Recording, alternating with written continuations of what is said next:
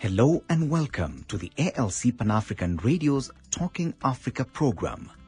Talking Africa provides in-depth interviews with experts and other actors in the field of peace and security in Africa. Hello, I'm Desmond Davis. My guest today is Dr. Moses Tofa, Senior Research Associate at the African Leadership Center in Nairobi, where he leads the research agenda on peace, security, and the state in Africa. Today we will be discussing the state of the conflict in the Democratic Republic of Congo and the regional aspect of all this. Moses, the eastern region of the DRC and North Kivu province, things are not looking good there. Why is that? Thank you, Desmond. As you may know, that there are more than 130 armed groups that are fighting in the Democratic Republic of Congo, and they are fighting for various reasons. And there are accusations among countries within the region with allegations that there are some countries that are supporting some of those groups in the Democratic Republic of Congo. So the situation in Eastern DRC has been deteriorating. These groups have been fighting, especially against government forces. And in the process, they have killed hundreds of thousands of civilians. Hundreds of thousands of civilians have been displaced. So this has caused a severe humanitarian crisis in the region. And this fighting continues to take place with no end in sight. So the situation in Eastern DRC continues to be a major peace and security concern, not only in the Democratic Republic of Congo, but in the region as a whole. Yeah, but this is quite serious. If you have 130 armed groups operating in the Eastern DRC, how do they operate in the first place? Do they fight each other? Do they fight the government? Do they form alliances? It's very, very strange to have that many groups in that region just fighting. Yes, so these groups are fighting for different reasons. For example, if you look at the Allied Democratic Forces. Yes, they are fighting not only in the Democratic Republic of Congo, but they are also fighting against the government of Uganda. And their largest faction has claimed that it is aligned to the ISIS, so which basically make them a terrorist organization fighting against the government of Congo and other governments in the region, especially the government of Uganda. If you also look at the Red Tabara, which is also fighting against the Hutu-dominated government in Burundi. Yes. If you look at the M23 rebels, they are fighting against the government of the DRC, and they claim that they are protecting the Tutsis from persecution and discrimination within the DRC. So the objectives are quite disparate. They are different from one armed group to the other, but they mainly fight against the Democratic Republic of Congo and against other governments in the region. We should look at, for example, the FDLR. It is also not only fighting the DRC, it is also fighting against Rwanda.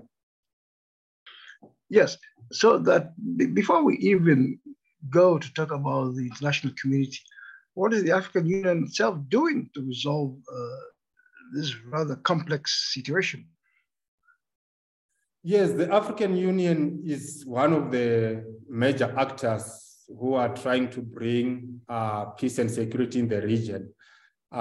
They've mainly supported the peace processes, especially through promoting negotiation between the government and these various groups, of course, supporting the East African community to make sure that there is some form of negotiation between the government of DRC and these armed groups. So the East African community is at the center of trying to bring peace in the DRC with support, of course, from the African Union. There are already Kenyan forces in the DRC, but are they making any difference to the conflict? It is too early to try and, look at whether they are making any difference. They were just deployed in November 2022. So it's just a few months into this deployment. We are still to see whether they are going to make any difference. There are challenges and opportunities for them to make differences. One of the challenges is, of course, the challenge of funding. Are they able to sustain the funding that is required for such a massive operation? And of course, issues of what the mandate of this regional force is are very important, because if it is not clearly defined, then they may end up taking up activities that may be seen as interfering in the internal affairs of the DRC, and this may cause conflict, especially between the forces and civilians. So we are yet to see what impact the deployment is going to have. Well, that's a good point. I mean, the UN stabilization mission has been there since 1999. I mean, that MONUSCO has not done much really. I mean, what difference would the Kenyan forces make, given the fact that the UN has more money than the East African community to deal with these things? Yes, so I think it goes beyond the issue of money. The UN force in the DRC has not brought the expected impact, especially because we have seen an escalation of this conflict. We have seen more and more civilians being killed and displaced despite the presence of the UN in the DRC. So one of the major challenges that the UN mission is facing is actually a crisis of trust. The local communities have lost trust in the capacity of the UN mission to contain the conflict. Yes. We have seen the local people protesting actually against the UN, mission in the DRC because of the belief that it has failed to bring peace and stability in the country, despite its presence in the country for so many years. Yes. So the challenge that the East African Community Force has is also the question of legitimacy, the question of trust. Mm-hmm. Is it going to be able to gain the trust, especially of the local people, so that they can cooperate with the forces, they can work together with the forces because they trust that, they are there for the good of the country, because yes. One of the major problems is the belief that those forces are not there for the security of the DRC, but to promote the interests of powerful states. So this is one of the challenges that the UN mission has been facing. And the East African community needs to be able to deal with this perception that they may be there for promoting the interests of these countries that have deployed their forces in the DRC. Yes, in fact, even the UN soldiers, peacekeepers, have been shooting dead civilians who are protesting. So this has created even more problems, isn't it? Yes, this is one of the major problems where the forces behave in the same way that some of these violent groups are behaving. Even if you look at the DRC army itself, it has been accused of violating human rights in the process of trying to bring peace and stability. So it is very important that these forces that are in the DRC operate within the confines of international humanitarian law and international human rights law so that they do not violate civilians, so that they protect civilians.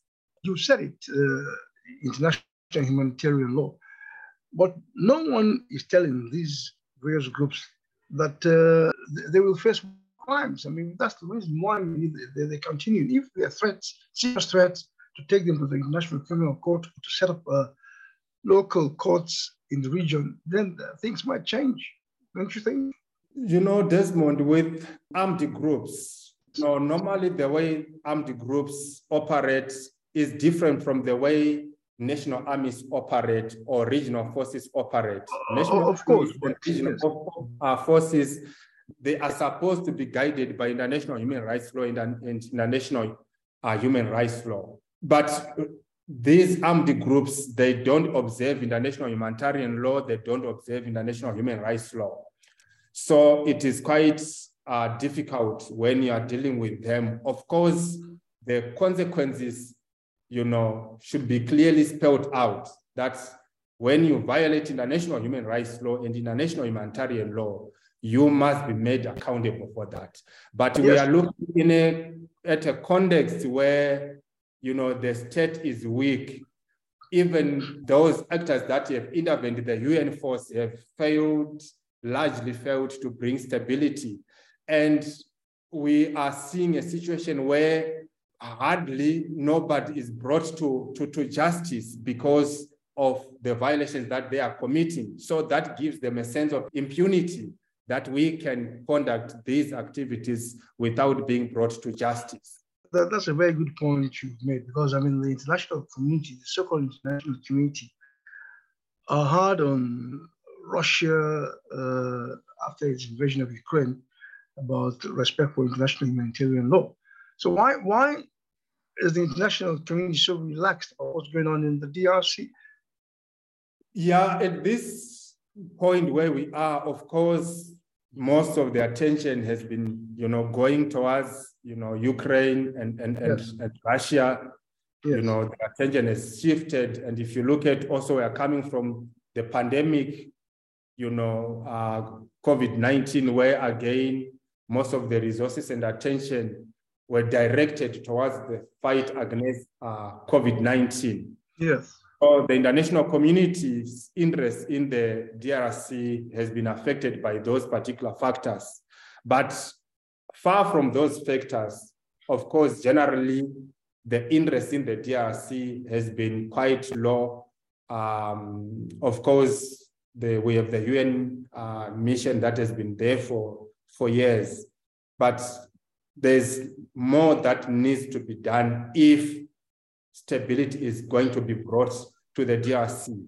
And one of the most important things to do is to make sure that free and fair elections, for example, are conducted so that the government in the DRC is seen as a legitimate government, and then capacitate the government to deliver services to the people, capacitate security institutions, especially the police force and the army, in order to be able to provide security for the people. So the DRC is very rich in mineral resources, but it remains a country that is living in abject poverty, with most of the people living in abject poverty. So there is a strong perception that the interest that the international community has in the DRC, especially individual countries, is to exploit the resources in the DRC and not necessarily to promote peace and security. That's a good point you've made, because that's what I was going to say. I mean, it is easier for all these crooked foreign exploiters to make use of the conflict and then keep stealing the natural resources of the DRC. Conflict actually allows these cowboys to operate, don't you think? Yes, actually. So this conflict is actually a currency that is being used by, some of the international, actors in order to exploit resources from the DRC. So that's why it is important for African actors and institutions to play a leading role in the resolution of this particular crisis. So the entrance of the East African Community regional forces into the DRC could be a game changer if these forces are going to pursue the interests of the people of the Democratic Republic of Congo, as well as the interests of Africa in general, so that there is peace in that particular region. But if we are going to see a situation where these African countries that are also now intervening are also doing so in order for them to promote their own interests, then it will become very difficult to resolve this situation. And of course, there have been, accusations concerning the interests of, individual countries in the region, Rwanda, Uganda, and others in respect of the resources in the DRC.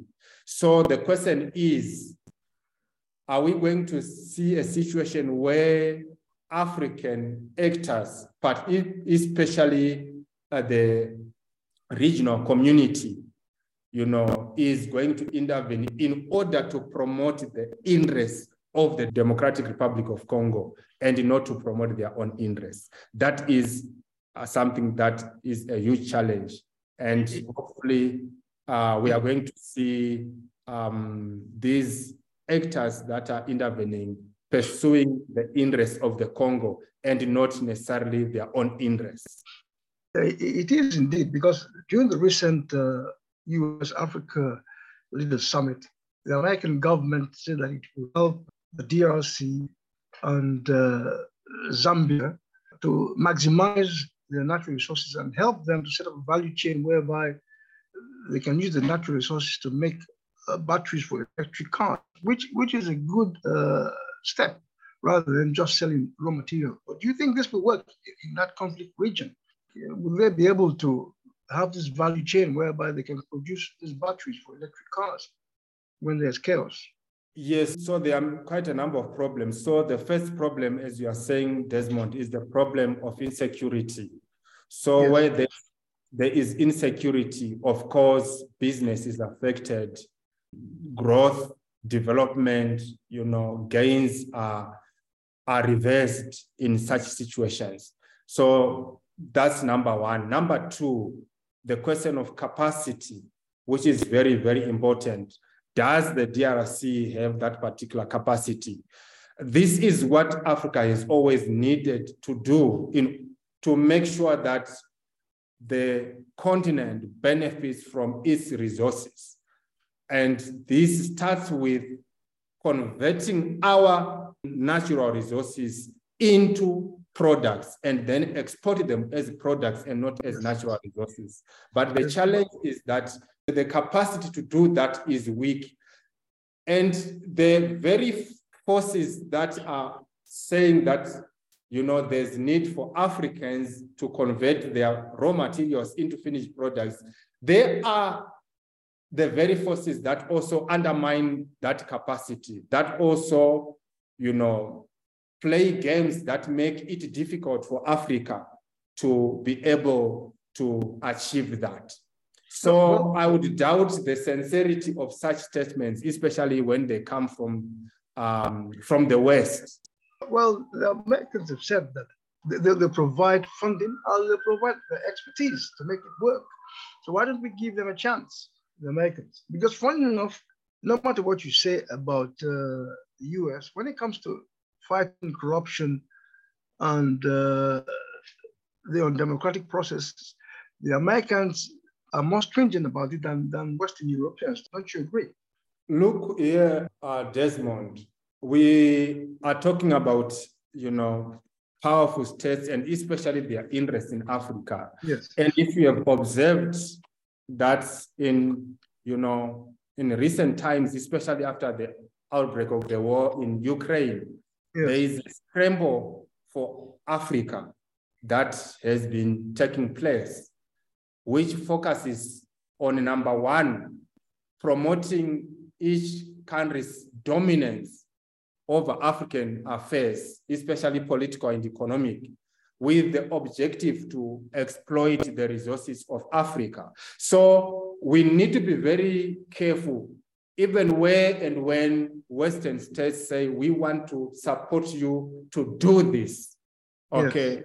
We have to still be very analytical and critical, because there is a fight, there is a scramble for influence over Africa. The West wants to enhance its dominance or influence, especially fighting against the influence of China, fighting against the influence of Russia in Africa. So now Africa is at the center of this fight between these actors. So in international politics, obviously, you know, actors will come with certain proposals that appears to be intended to improve the realities of Africa. But the end of the game is that they will end up taking more than they can give to Africa. So we need to be awake to those realities. And you see, that's my point. I mean, during the colonial days, the colonialists used divide and rule to conquer Africa.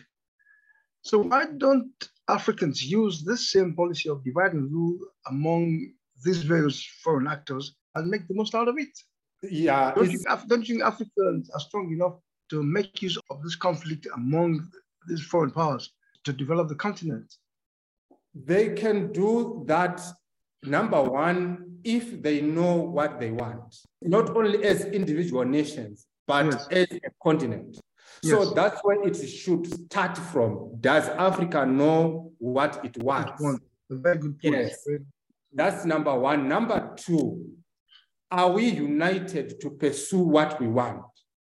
So if you look at the history of relations between Africa and the international community, you will realize that the international community has always favored to relate with Africa as individual countries or as small groups. Because when you relate with the international community or with powerful countries and organizations such as the European Union, the United States, you need to do so as a united front so that you can galvanize your power and your influence to get what you want. But the West has been dividing and, you know, ruling. The West has been putting Africa in individuals and, you know, small groups and negotiate with them. I'll give an example of the economic partnership agreements where the European Union would put these African countries in this particular group and those African countries in that particular group and negotiate with them on that basis.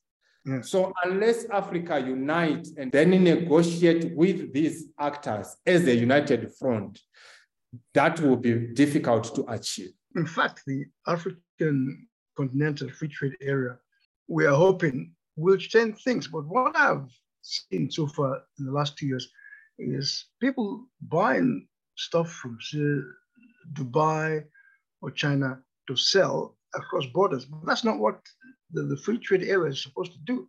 It's supposed to enhance manufacturing on the continent so that we can provide goods for the continent and sell to each other. Isn't that the case?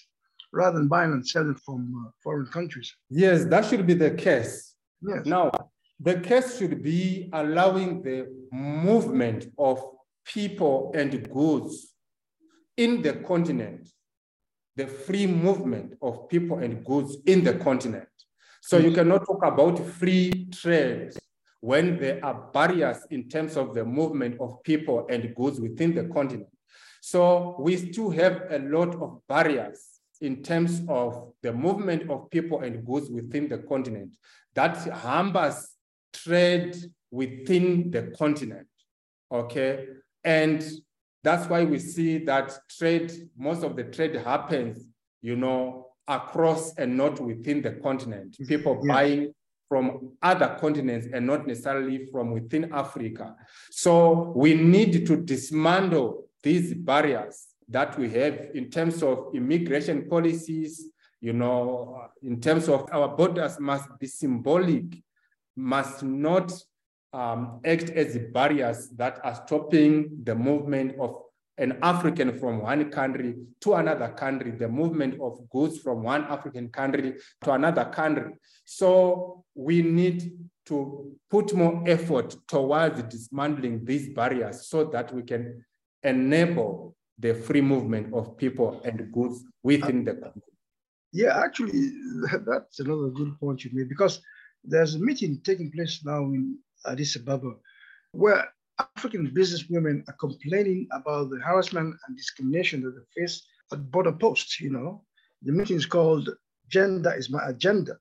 So I mean, yeah, that's the problem, because I mean, African women do a lot of trading on the continent, but they do face a lot of hardship along land borders, don't they? Yes, they do face a lot of hardships, and in most cases, they have to, to pay bribes in order for them to be. There's also sexual harassment too. Yes, the sexual harassment, that comes with that.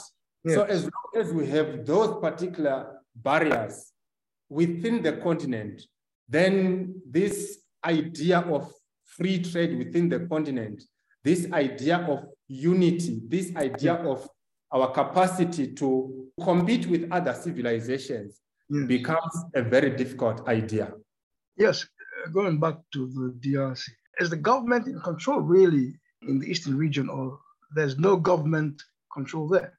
The government is overwhelmed by these armed actors that are operating. It doesn't exercise its authority in the eastern region. Yes, so the authority of government is very minimal. The government is not visible. So this space that the government is not able to occupy is now being occupied by armed groups. The reason why these armed groups are thriving is because the state and its institutions are hardly visible in Eastern DRC. And that leaves a lot of gaps which are now being exploited by these armed groups. And because of that, the citizens in such context, they have a sense that we are on our own. The government is not there. We cannot be protected by the government. So in some cases, they are forced to comply with what they are told to do by these groups. Yes. So we need to see the government being able to take its authority in these particular areas. Okay, so that's why it is important for the international community, especially the East African community, to help the government in the DRC to build its capacity to manage the country, not only in terms of providing security, but actually in terms of providing services.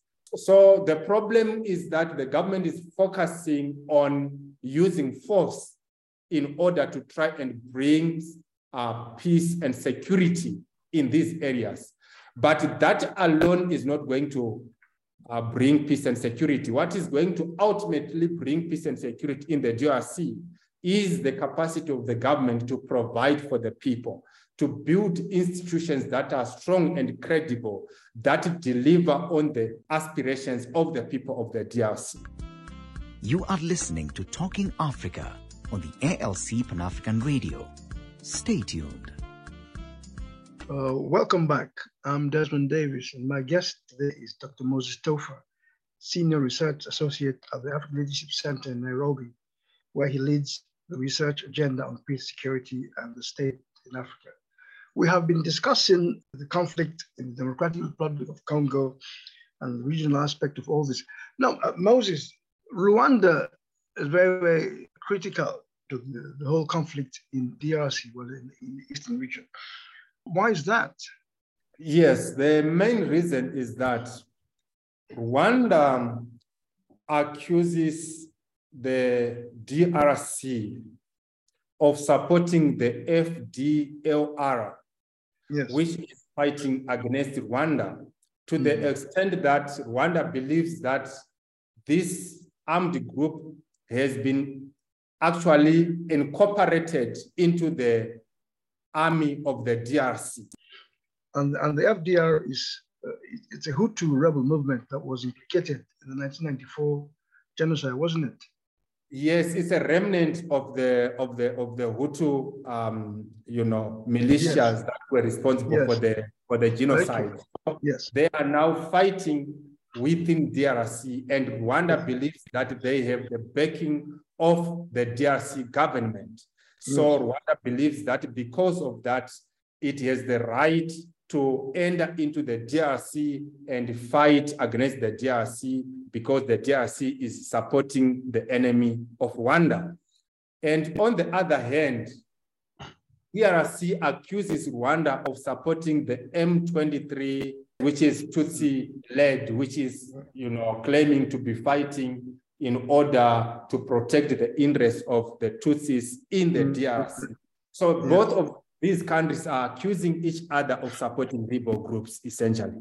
So when will Africa resolve the basic problem, that of tribal animosity? That's the main problem of Africa, isn't it? Yes, but this problem has long roots. It's not a problem that is superficial. It's a problem that dates back to the colonial times. If you look at how the colonial administrations, treated Africans, they treated them on the basis, of issues such as their ethnicity, favoring these ethnic groups against that ethnic groups, and so this is a problem that is rooted in the history of colonial subjugation in Africa. And it's not a problem that can be dealt with overnight. It is a problem that needs to be dealt with through building institutions that are independent, that are inclusive, so that people can not look at themselves and others through the lens of their ethnicity or the lens of the region where they come from, or any other factors, that may divide people. So that's the best way to deal with these issues of ethnicity, building inclusive institutions that cater for the interests of people across ethnicity, across regions, and across gender and other factors. Yeah, I mean, that's the main problem. How do we, you mentioned inclusivity, but the point is, people are just so stubborn. They are stuck in the ways, in the tribal roots. They just won't give up. Look at Nigeria. The Igbos are still fighting for an independent state. All over the continent. Eritrea, in Tigray, we have the same problem. How will Africa overcome these divisions that are holding the continent back, apart from inclusivity and all that sort of thing? The best way to overcome these challenges for Africa is unity. I think that's why, people like Kwame Nkrumah emphasized the importance of unity in Africa, because all these issues of ethnicity, the regions that are marginalized, and because of that marginalization, there is conflict, and these conflicts, erupt into wars and all that. What Africa needs is unity, and this unity has to be multidimensional and multi-level. It should not be only at the community level. It should be at community level. It goes up to the highest level, especially to the regional level. So organizations now, such as the African Union, ECOWAS, SADC, East African Community, these are the organizations that should be at the forefront in terms of promoting unity and dismantling, these divisions between Africans, establishing, policies that eradicate these divisions. But we have fantastic normative frameworks, even at regional level. But the problem is that we are not properly implementing these particular normative frameworks. So these divisions remain in place. Of course, creating nation states in Africa where people have a common interest in the nation will take a long time, because this was the situation in Europe too, what we're witnessing in Africa. The tribes fighting all over the place, but eventually they created a nation state with a common heritage. Do you see that being possible in Africa in the long run? Will we get to that state by 2063? I'm sorry. I'm sorry to say that I don't see that happening in Africa, and this is a very concerning and painful reality in the continent. Why is that not happening, or why I don't see this happening, is because, for this to happen, there is need for Africans across the continent to have what I call a big myth in which they believe in. Yes. Okay, this is the big myth that we believe in as Africans. This is what we want as Africans. We want to unite. We want our continent to prosper. And these are the steps that we are going to take in order to get to this big myth, in order to get to the mountaintop. So as long as that is happening, then there are chances that we are able, or we can be able to do that. But that is not happening. We are moving towards different directions, be it at national and at regional levels. We are not speaking the same language. We fight over a lot of issues. Yes, in any community, people will always disagree, but you need to have certain fundamentals on which you agree on, to say we differ on these issues, but we converge on these pillars, on these principles, on these values. So at the present moment, we as a continent are not converging on particular values that can make that happen. So it is very, very difficult. We talk about African solutions to African problems, but even to define that we differ. Some say we as Africans should work on our own without interference from other nations. Others say, no, we cannot do it on our own. We need other nations to help us. So we don't agree on certain values and principles. Even where sometimes we may agree, we don't implement them in the right spirit. We just want to be seen as doing certain things, but we are not doing that in reality. We speak about silencing the guns, but the guns are actually ringing louder and louder, okay? So as long as we don't come to a position where we converge on certain values and principles and pursue them with a sincere spirit, I don't see this happening either in the near future or even in the distant future. Yes, because your research also deals on peace and security. The problem is African countries don't manufacture these small arms and light weapons. But why do they proliferate on the continent? They are a huge business. Yeah, exactly. Because you see, silencing the guns cannot be silenced if the weapons keep coming in from outside. Yes, it's a huge problem because it's a big business. Remember, we talked about the conflict in the DRC being a big business for international actors. Yes. Africa does not manufacture these guns, but we see these guns proliferating in the region, especially because our borders are also porous. It is difficult sometimes to track them. Where are they really coming from? Who is bringing those, small arms and light weapons in the continent? For what reason? Okay, so we need to be able, as Africa, to make sure that we tighten our borders. We also tighten our legislations, and especially implementing them to make sure that we don't see these light weapons and small arms flooding going into the wrong hands.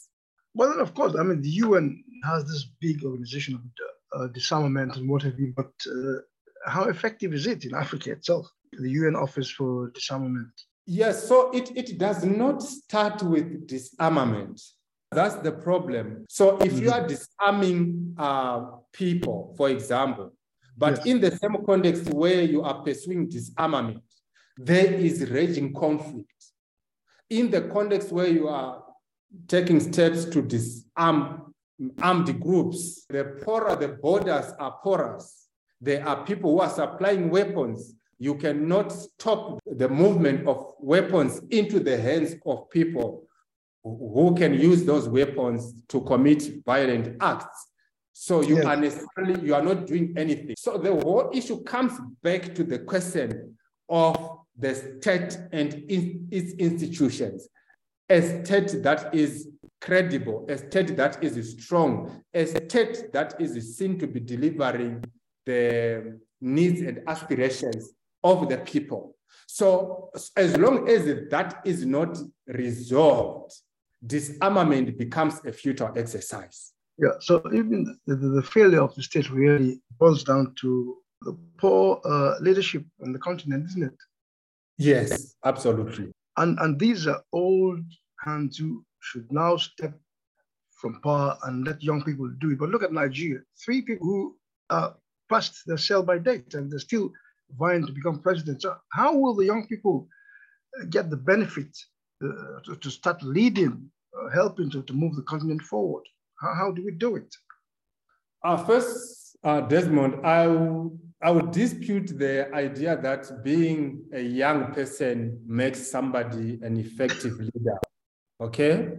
Well, no, I acknowledge the idea that old people, these leaders, are too old to be effective in those official positions, and they must give young people, the chance to occupy these spaces. But being young in itself is not an idea. It is not an ideology. It is not something that makes somebody effective. So we must talk especially about the quality of the young people whom we have in the continent. If they are to assume these spaces today, are they going to be able, to deliver? And something that concerns me in this age is the progressive loss of consciousness, especially among young people, okay? Indeed, yes. So we need young people that is conscious, young people who are skilled, young people who are capable. That's why I think, institutions such as the African Leadership Center are necessary in order to train these young people so that if they are placed in those spaces, then they can become, good leaders. But yes, for sure. Yes, you're absolutely right, because that's the point. I mean, these young people, you and I, when we're growing up, 50s and 60s, we saw leaders with integrity. But these young people don't see any of the leaders with integrity. So that's the reason why they think that's what politics is all about, isn't it? Yeah, so you see, that's the problem, that now, access to political and other high-ranking offices is now regarded as a means, for self-aggrandizement. Yeah. So if you look at the society in which these old leaders emerged, the values were quite good. Okay, getting into an office, was not seen as a means for personal aggrandizement. If you look at the reason why people went to war when the liberation struggles were fought, the value was that we need to liberate ourselves from the chains of colonialism and make sure that we empower ourselves, as Africans. But these values have been, depleting over the years. And it is a huge challenge. So we may have young people in these positions of influence, but it does not necessarily mean that we may witness a transformation. So what is important is the quality, is the fiber with which the young people are made. We need young people who are conscious, young people who have values of integrity, values, of inclusivity, of fairness, young people who are visionary. Yes, finally, coming back to the Rwanda refugee issue. You see, I mean, the Rwandan government signed an agreement with the UK last year to take in refugees from the UK. It hasn't happened yet. But Rwanda is also involved in creating a refugee situation in the Congo. So how do you see this sort of contradiction? I listened to an interview that was conducted with the Rwandan president, and that issue was raised that why did Rwanda sign this, agreement? Yes. And his argument was that Rwanda is trying to solve a problem that the international community is facing, but other countries are not, taking that space. What they are doing is to criticize Rwanda and say that Rwanda is doing this in order for it to pursue its own interests. So from the perspective of Rwanda, they are trying to solve a problem that the world is facing. But coming to your point that why is Rwanda doing this? At the same time, Rwanda is accused of this, of Creating refugees in the DRC by supporting M23. Yes, so it remains controversial because Rwanda, even though, the research from experts has alleged that Rwanda is supporting M23. The UN expert group on Congo says that they've got evidence. Yes, they said they have evidence, but Rwanda continues to say that they are not supporting the M23. Yes. They are saying that their only concern is that they are facing security threats that are coming from the FDLR, which is based in the DRC with the support of the DRC government. So that issue is not going to be resolved in terms of, definitely saying that Rwanda is supporting the M23. Rwanda is going to continue to maintain that we are not supporting the M23. In actual fact, Rwanda accuses the DRC of displacing especially the Tutsis in the DRC and wanting them to come back to Rwanda and make them refugees, yet they were born and bred in the DRC. Mm-hmm. So Rwanda is actually saying this DRC is the one that is actually creating a refugee crisis. Because there are 70,000 Congolese refugees in Rwanda. Kagame was saying earlier this year that he's not going to take any more of these refugees. Yes, so he's saying DRC is dumping Congolese refugees in Rwanda. Yes. He's saying we don't want that. These are Congolese citizens who should be in Congo and who should be the responsibility of the Congolese government. But the Congolese government does not want them. It wants them to go to Rwanda, thereby creating a refugee crisis. So as long as, there's this fight between these two countries and, accusations and counter accusations, it remains a very complicated problem. Mm. So in short, what's the way forward then? It's a very complicated problem, isn't it? Yes, so the way forward is that the regional community, especially the East African community, should play a central role, especially in diffusing tensions between Rwanda and the DRC through mediation, negotiations, and all that. And then on the other hand, they also should play a leading role in promoting dialogue between the government of the DRC and these various armed groups. There have been peace processes taking place, but they've been affected by a number of challenges, and including the challenge of excluding some of the armed groups from these, negotiations. So there's need for comprehensive negotiations led by the regional community, especially the East African community, with the help of the African Union, SADC, and other, regional organizations and international actors, in order to bring peace. Because yes, we have the East African community, as a force in DRC, but that conflict is not going to be resolved only by military means. There is need to be parallel processes, especially, negotiations and building the capacity of the DRC government to deliver services to its people. Dr. Moses Toffa, Senior Research Associate at the African Leadership Center in Nairobi, where he leads the research agenda on peace, security, and the state in Africa. Thank you very much.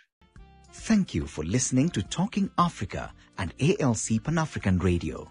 For these and other programs, please visit our website at alcpanafricanradio.com.